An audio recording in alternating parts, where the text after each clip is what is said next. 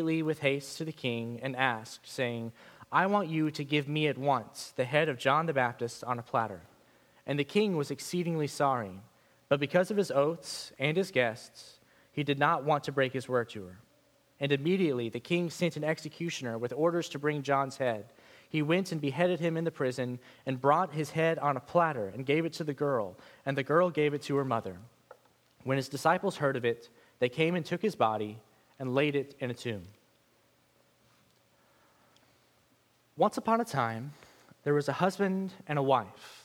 They were living quiet lives, and they were keeping mainly to themselves. They weren't quite a normal couple, an average couple, because they had great wealth. They had a large stash of gold coins, which they had received by trading the golden eggs that were laid by their golden goose. One day, the husband came downstairs from his work from home office after a long day. He smelled something a little strange, so he made up a little rhyme, a little ditty, which he said to his wife whenever he got there. Fee, fi, fo, fum, I smell the blood of an Englishman. Be he alive or be he dead, I'll grind his bones to make my bread. At this point, a small little fairy-like creature bolted out from behind a cookie jar with a bag of the husband's coins. The husband chased after the little creature outside and chased him all the way until the little creature disappeared in a small little hole in the ground. After a few weeks, the husband was met with a similar smell when he came downstairs. He repeated the same little rhyme because he knew his wife said that she hated it, that it was annoying to her, but she was surely kidding because he was really proud of this little rhyme he had come up with. But then once he said it, the creature, once again, shot out from behind the grandfather clock in the corner. But this time, instead of holding a single bag of money, the little creature was holding the golden goose itself. He darted out. The husband chased the creature.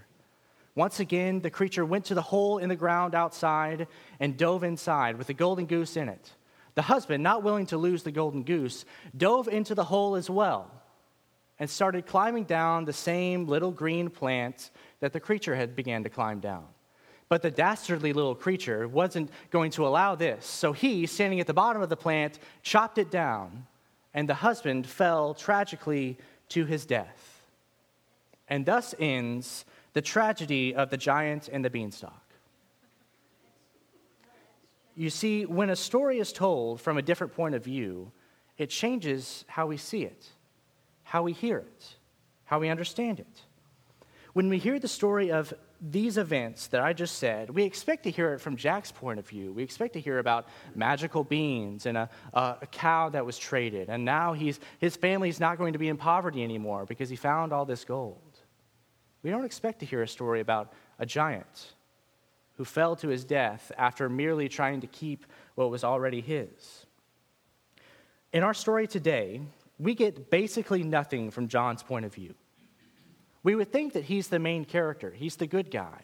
He's John the Baptist. It's a story about his death, and yet most of our details aren't from John's perspective. They're rather from Herod's perspective. So we should think about what Mark is communicating by changing the point of view in this story. While Mark is still warning us of what our discipleship is going to look like, he's also giving us here some insight, some understanding as to who it is that persecutes Christ's disciples, who it is that is going to possibly even put to death the people who follow Christ. So from our text this morning, we can see three qualities of those who persecute Christ's disciples. The first quality of a disciple's persecutors that we can see from our text this morning is that a disciple's persecutors simply don't know Jesus. Look at the first three verses. King Herod heard of it, for Jesus' name had become known. Some said John the Baptist has been raised from the dead. That is why these miraculous works or miraculous powers are at work in him. But others said he's Elijah. And others said he's a prophet, like one of the prophets of old. But when Herod heard of it, he said, John, whom I beheaded, has been raised. News about Jesus had been getting around, his great miracles, the works that he had done. He had just sent out his disciples with his authority, and they were able to replicate some of his same works. And news of all that had gotten around to the point where it eventually reached King Herod. But these people who heard this had no idea who Jesus was. They could only think of him in terms of what they had already seen, in terms of what they had already heard, in terms of what they already knew about. when you are persecuted as a disciple of Christ, that persecution always comes from people who don't know Jesus, even though they may have heard of him.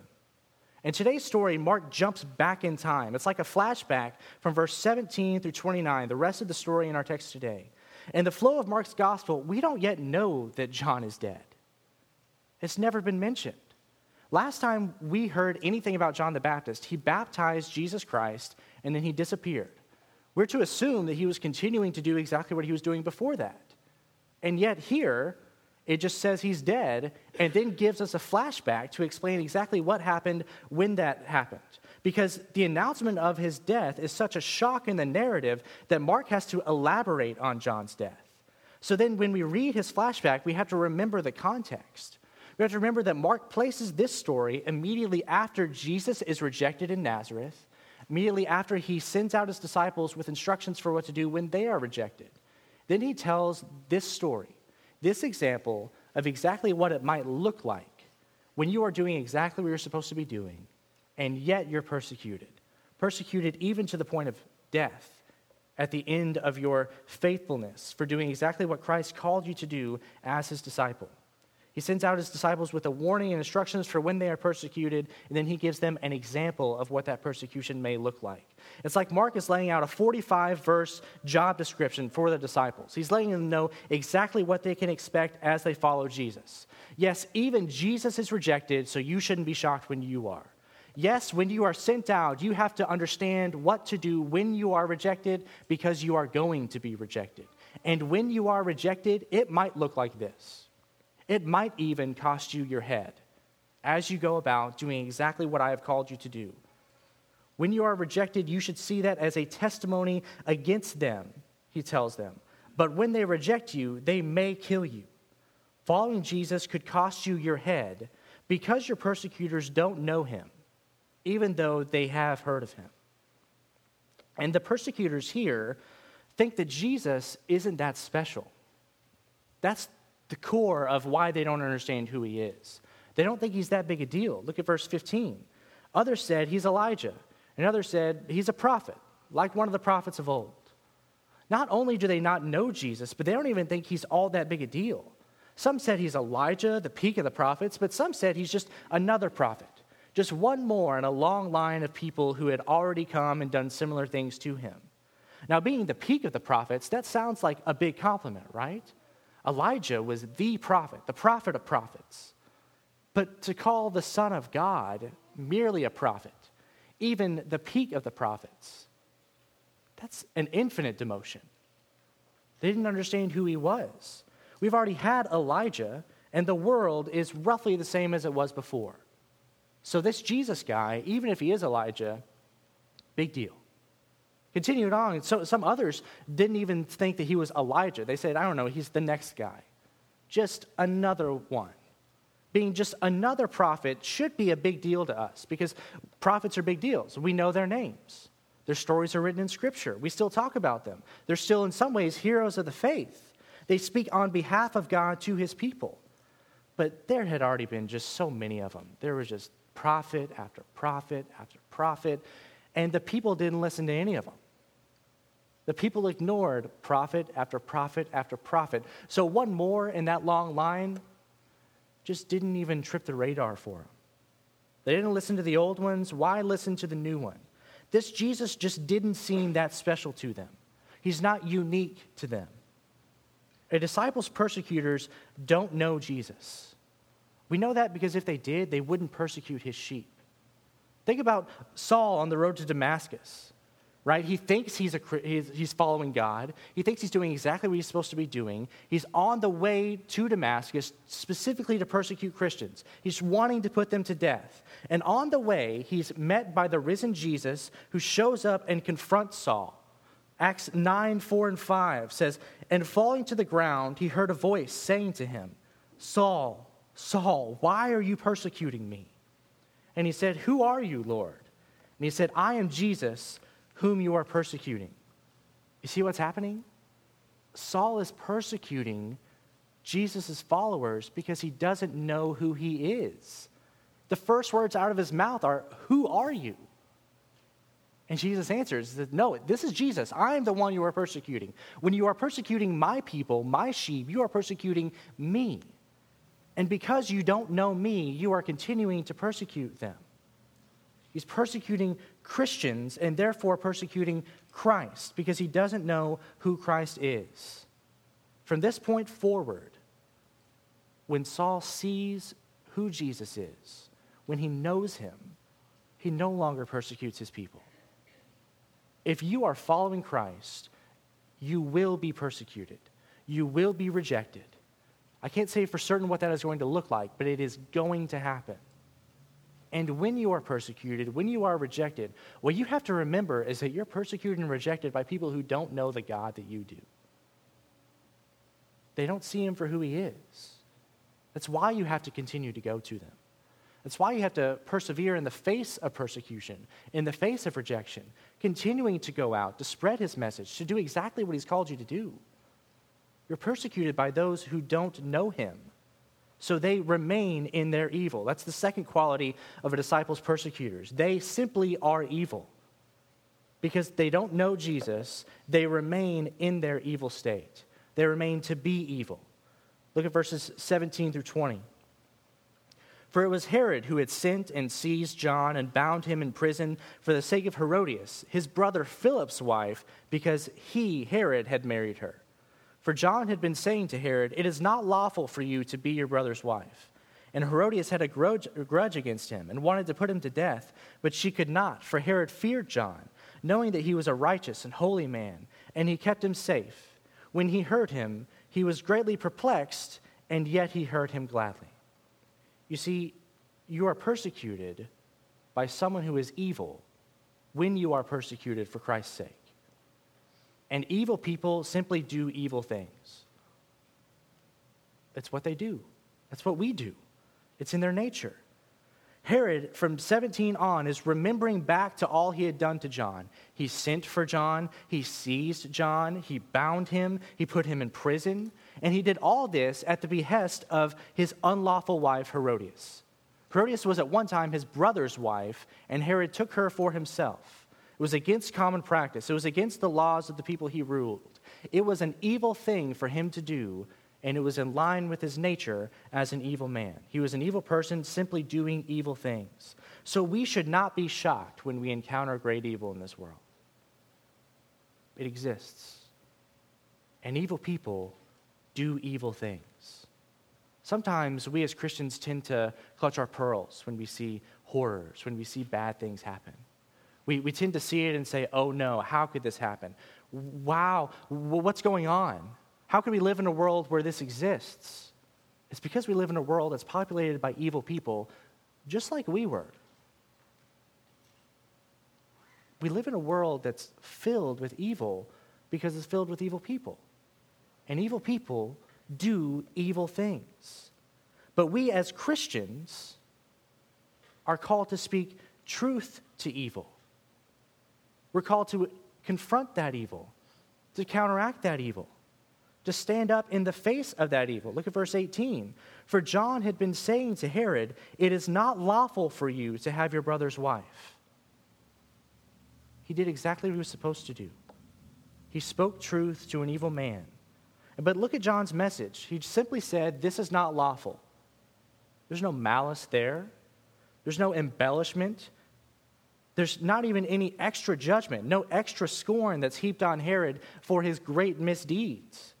He simply points out the clear actions of Herod, and he calls them what they are. He said, this is unlawful. This is wrong. This is evil. What he's doing is he's calling on Herod to repent. He's not merely beating Herod into the ground for being an evil man. He's calling on Herod to stop doing that which is evil and turn to that which is good.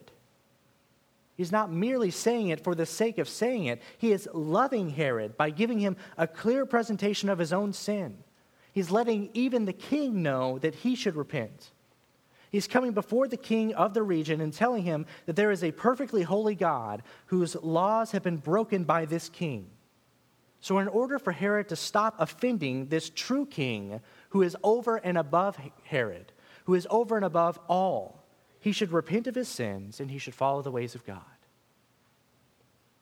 That is John's message. He's confronting an evil man in his evil with the truth, but he's doing so in love. He's doing so for the sake of Herod. Christians should speak truth to evil people, but we always do so through the gospel, out of love for them. We do tell them the truth that they are sinners, just like we were. We tell them that there's hope for sinners in the person of Jesus Christ, who loved them and gave himself for them, just as he did for us. When we come to them, we don't merely say, you are a sinner, and that's bad. We say, you are a sinner, and there's a God who loves sinners. There's a God who gave himself for sinners. One of my favorite preachers is named Matt Chandler. And in one random sermon years ago that I couldn't go back and find, but I wrote down the quote whenever I heard it because it was so impactful to me.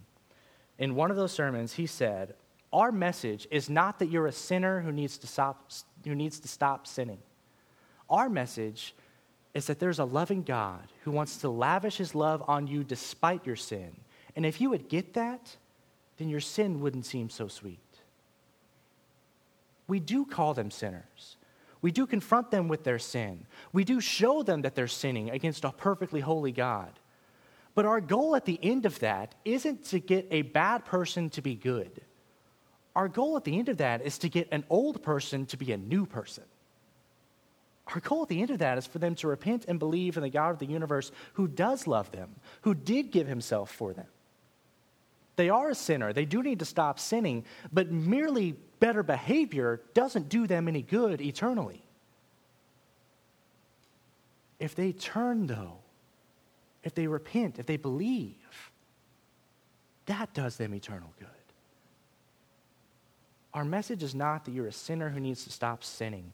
Our message is that there's a loving God who wants to lavish his love upon you despite your sin. And if you would get that, then your sin wouldn't seem so sweet. That's the message that John was bringing to Herod. Yes, we get the one quote, and I think he probably didn't say much more than that. But the heart behind it, what he was doing in fulfilling his gospel witness to Herod, was in calling him to repent.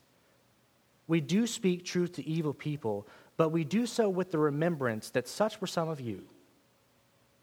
That the difference between me and an evil person is the blood of Christ applied to me. That's it.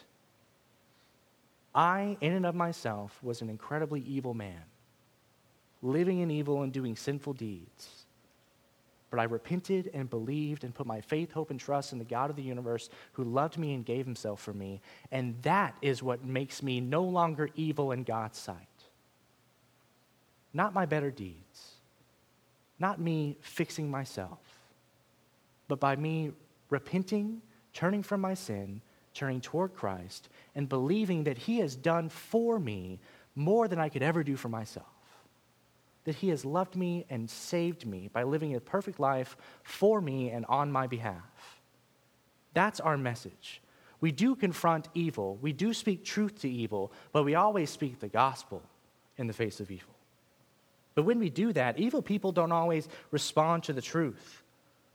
Verses 19 and 20, Herodias had a grudge against him and wanted to put him to death, but she could not. For Herod feared John, knowing that he was a righteous and holy man, and he kept him safe. When he heard him, he was greatly perplexed, and yet he heard him gladly. When people are faced with the gospel message of God's goodness, of their sin, of Christ's work for them on their behalf, the knowledge that if they want Christ's work applied to them, they must now repent and believe, they don't always respond to that truth. They're not always going to turn and repent and believe. Herod did not repent and believe. We can tell that from the rest of the story, right? If he would have repented and believed, John's head would not have ended up on a platter. But he didn't. Herod feared John. He feared his message. He was perplexed by his words, but not enough to actually do something about it. He may have been perplexed, but he wasn't perplexed enough to the point that he would actually change, that he would actually repent, that he would actually believe. He wouldn't actually turn from his sin, repent of the great evil that he had continued to do. He may have feared John's words, but he didn't fear John enough to free him. Herod thought that by merely listening to John, merely listening to his rebukes, hearing him gladly, He may have even possibly been feeling conviction of his own sin in light of what John was saying. Herod thought, that's enough. If I let this guy live, if I let him keep talking, cool. We're okay. He thought that was enough. And my fear is that for some of us in this room, we think that's enough. We think if we show up, if we listen, if you hear me talk for however long I go, roughly 35 to 40 minutes each week, and you hear either something that makes you feel good about how good God is, or something that makes you feel bad about how bad your sin is, that's enough. You came, you listened, you heard, you left, you're fine. But that's not true. That's not how a Christian deals with the truth of God. That's not how a Christian responds when they're encountered with the gospel. We hear it, and then we confess our sin, and we repent. We believe in God's work on our behalf to save us from our sin.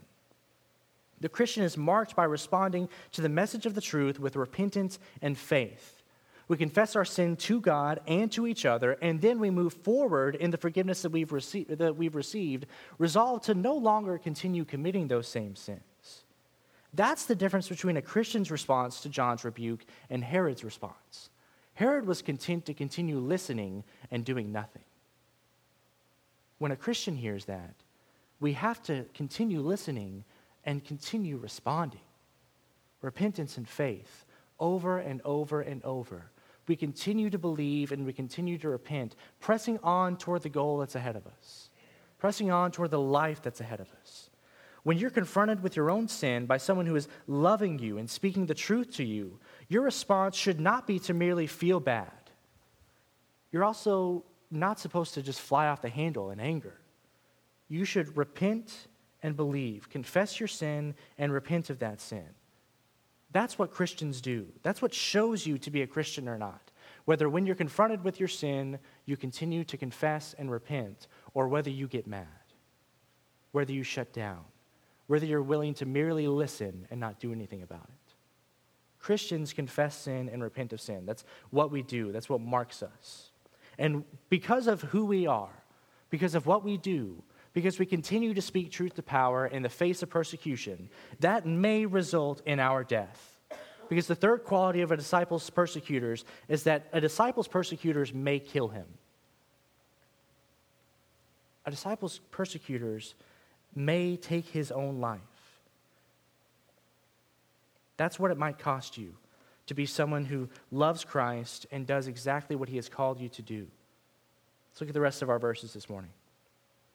But an opportunity came when Herod on his birthday gave a banquet for his nobles and military commanders and the leading men of Galilee.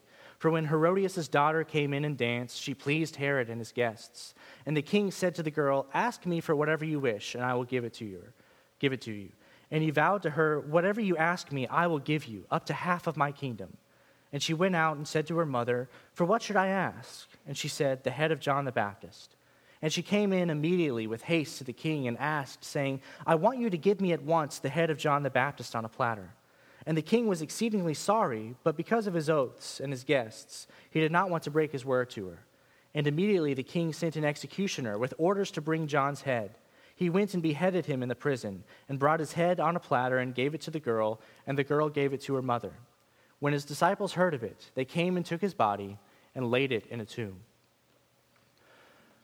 A disciple's persecutors may kill them.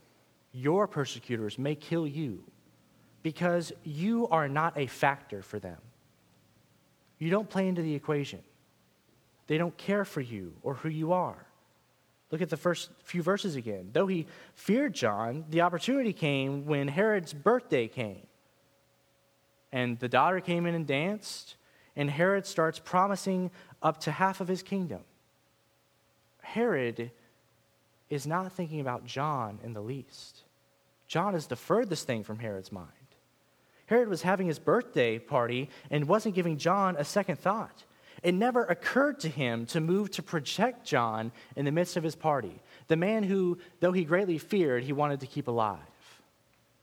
He makes a foolish promise to his stepdaughter after probably being drunk and pleased with her sensual movements as she danced for them.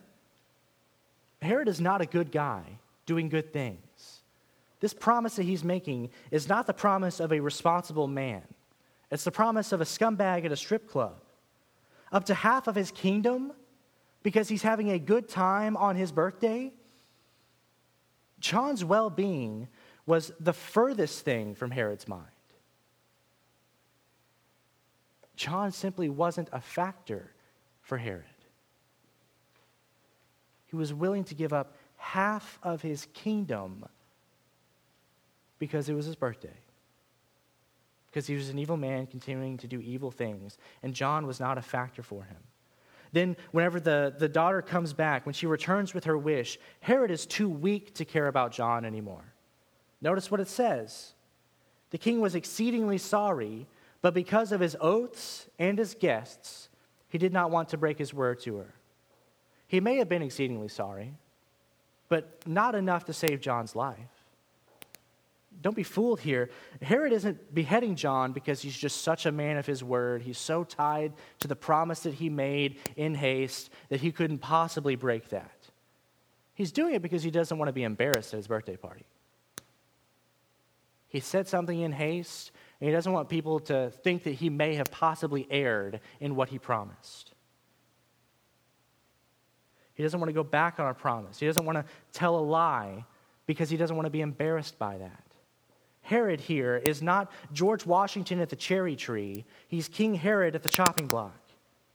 He doesn't want to be embarrassed in front of his guests, so he has John's head cut off. He'd rather save just a little bit of face than have to awkwardly possibly say, no, I'm not going to do that. Have to possibly awkwardly preserve the life of a man he has in his hands in prison. John just wasn't a factor for Herod. You may be persecuted, and when you are persecuted, those persecutors may not even give you a second thought. That is, unless they want your head. Because while Herod wasn't paying any attention to John, there was someone who was. Herodias was hyper-focused on John the Baptist. She had a clear vision of exactly what she wanted to happen, of exactly what she wanted to do here. Verse 21 said, when the opportunity came, she had been laying in wait. She was waiting for this one moment. She had bided her time until this time. And she thought, this is my chance. She sent her daughter to dance, knowing that something like this might happen. And then when the girl came to ask her what Herod should give her, Herodias did not hesitate. Verse 24, she went out and said to her mother, for what should I ask? And she said, the head of John the Baptist. She was given the opportunity to ask for up to half of Herod's kingdom, and she said, John the Baptist's head. Without a second thought, without any deliberation, without any other conditions. She could have asked for that and a lot more, right? John the Baptist's head isn't anywhere close to half the kingdom. She could have started with the head and then gotten to some houses. But she didn't do that. She said, all I want, my one goal is his head. Because though your persecutors may not hold you as a factor, they may hold you as a factor to the point that they want your head. What a strange party this must have been on Herod's birthday. The birthday boy's stepdaughter is provocatively dancing for everyone's enjoyment. He's drunk in the corner trying to give away half his kingdom. She comes back. She asks for the head of a guy who's in prison on a platter, which wasn't a detail her mother gave her. That must have been just because it was a party. Platters make it more festive. So once you add that to the head, now it's okay because it's a birthday party. What a strange party. Herod, the king he was, really throws a rager. But the only person in the midst of this party, the only person in the midst of all that's going on who's paying any attention at all to John was the one who wanted his head. And Herod agrees. John the Baptist here is killed. His head is cut off at the request of a teenager who doesn't even want his head herself. He's killed by the plotting of a woman who is unlawfully married, who bided her time, who waited for the moment that she could pounce, waited for the moment where she could get rid of him once and for all, this pest who continued to tell her that what she was doing was wrong. He's killed by a king with so little backbone that he can't even say no when he's asked to kill a man for no reason. What an undignified end for John the Baptist. He's buried by his disciples sometime later when they heard of it. It wasn't immediate. Eventually, he was buried by his disciples. He was laid in a tomb without pomp, without ceremony. It was an undignified end for the man of whom Jesus himself said that there was no greater man born of woman than John the Baptist. He had his head cut off in prison. And we should expect no better. We should not be surprised when we receive no different, because the disciples' persecutors may kill him. I know that thought is probably far from our minds here, right now, 2022 America. But there are Christians all over the world who have to think about that every day. And they persevere every day. They continue to speak truth to power every day. They continue to maintain their witness, to follow Christ, to take up their cross and follow him every day, knowing that they live under the threat of death if anyone were to find out, if the wrong people were to find out. And they do it anyway. There is no discipleship other than the discipleship that is ready for this. If you have a faith that wouldn't stand when someone tries to take your head, you probably don't have the same faith that John the Baptist had. You probably don't have the same faith that Christians have. You may not be called upon to this degree, to this end, to that gruesome end. But you have to be ready for it. Because Jesus told you, take up your cross and follow me all the way to mine. We follow a Savior whose life ended gruesomely at a cross, even though he had another life coming. So we shouldn't be surprised when our life ends gruesomely in just the same way, even though we have another life coming. A faithful death in the face of persecution is not as undignified an end as it may possibly seem. Tertullian, an early church father, once said, "The blood of the martyrs is the seed of the church." God has shown over and over throughout history that when his people are persecuted, when they die for their faith in him, he continues to work, he continues to move in such a way that his church has grown and that his glory is spread. So a disciple's persecutors may kill him, but like a seed in the ground, buried in the hope of the resurrection, a martyr never dies in vain. Those who are faithful to the end will receive their reward. That's what Christ has called us to. He said, I am rejected, so you shouldn't be surprised when you are. I'm sending you out even though you are going to be rejected, and I'm telling you what to do in the face of that rejection. And when you are rejected, it might cost you your head, but you have to go anyway. That's what he calls us to. A disciple's persecutors don't know Jesus. They are evil, and they may kill him, but he has to be ready in the face of all of that. Let's pray. God, thank you for this day. Thank you for all that you've done for us, Lord. Thank you for the calling that you've put on us. Thank you for the opportunity to live a life just like you did, to die a death just like you did. Give us strength for the day of persecution when it comes. Give us a faith that stands fast in the face of it. Give us a faith that is ready for it. But God, we hope this doesn't happen. We would rather serve you in a life that doesn't end gruesomely. We would rather serve you in a long life that's filled with your love and spreading your name throughout the entire earth without any of that pain, without any of that suffering. But we know that you're good in the midst of that pain, in the midst of that suffering. So if that's what you have planned for us, help us meet that. Help us be ready for it. Help us be a people who will follow you to whatever end, though it costs us our head. In Jesus' name we pray. Amen.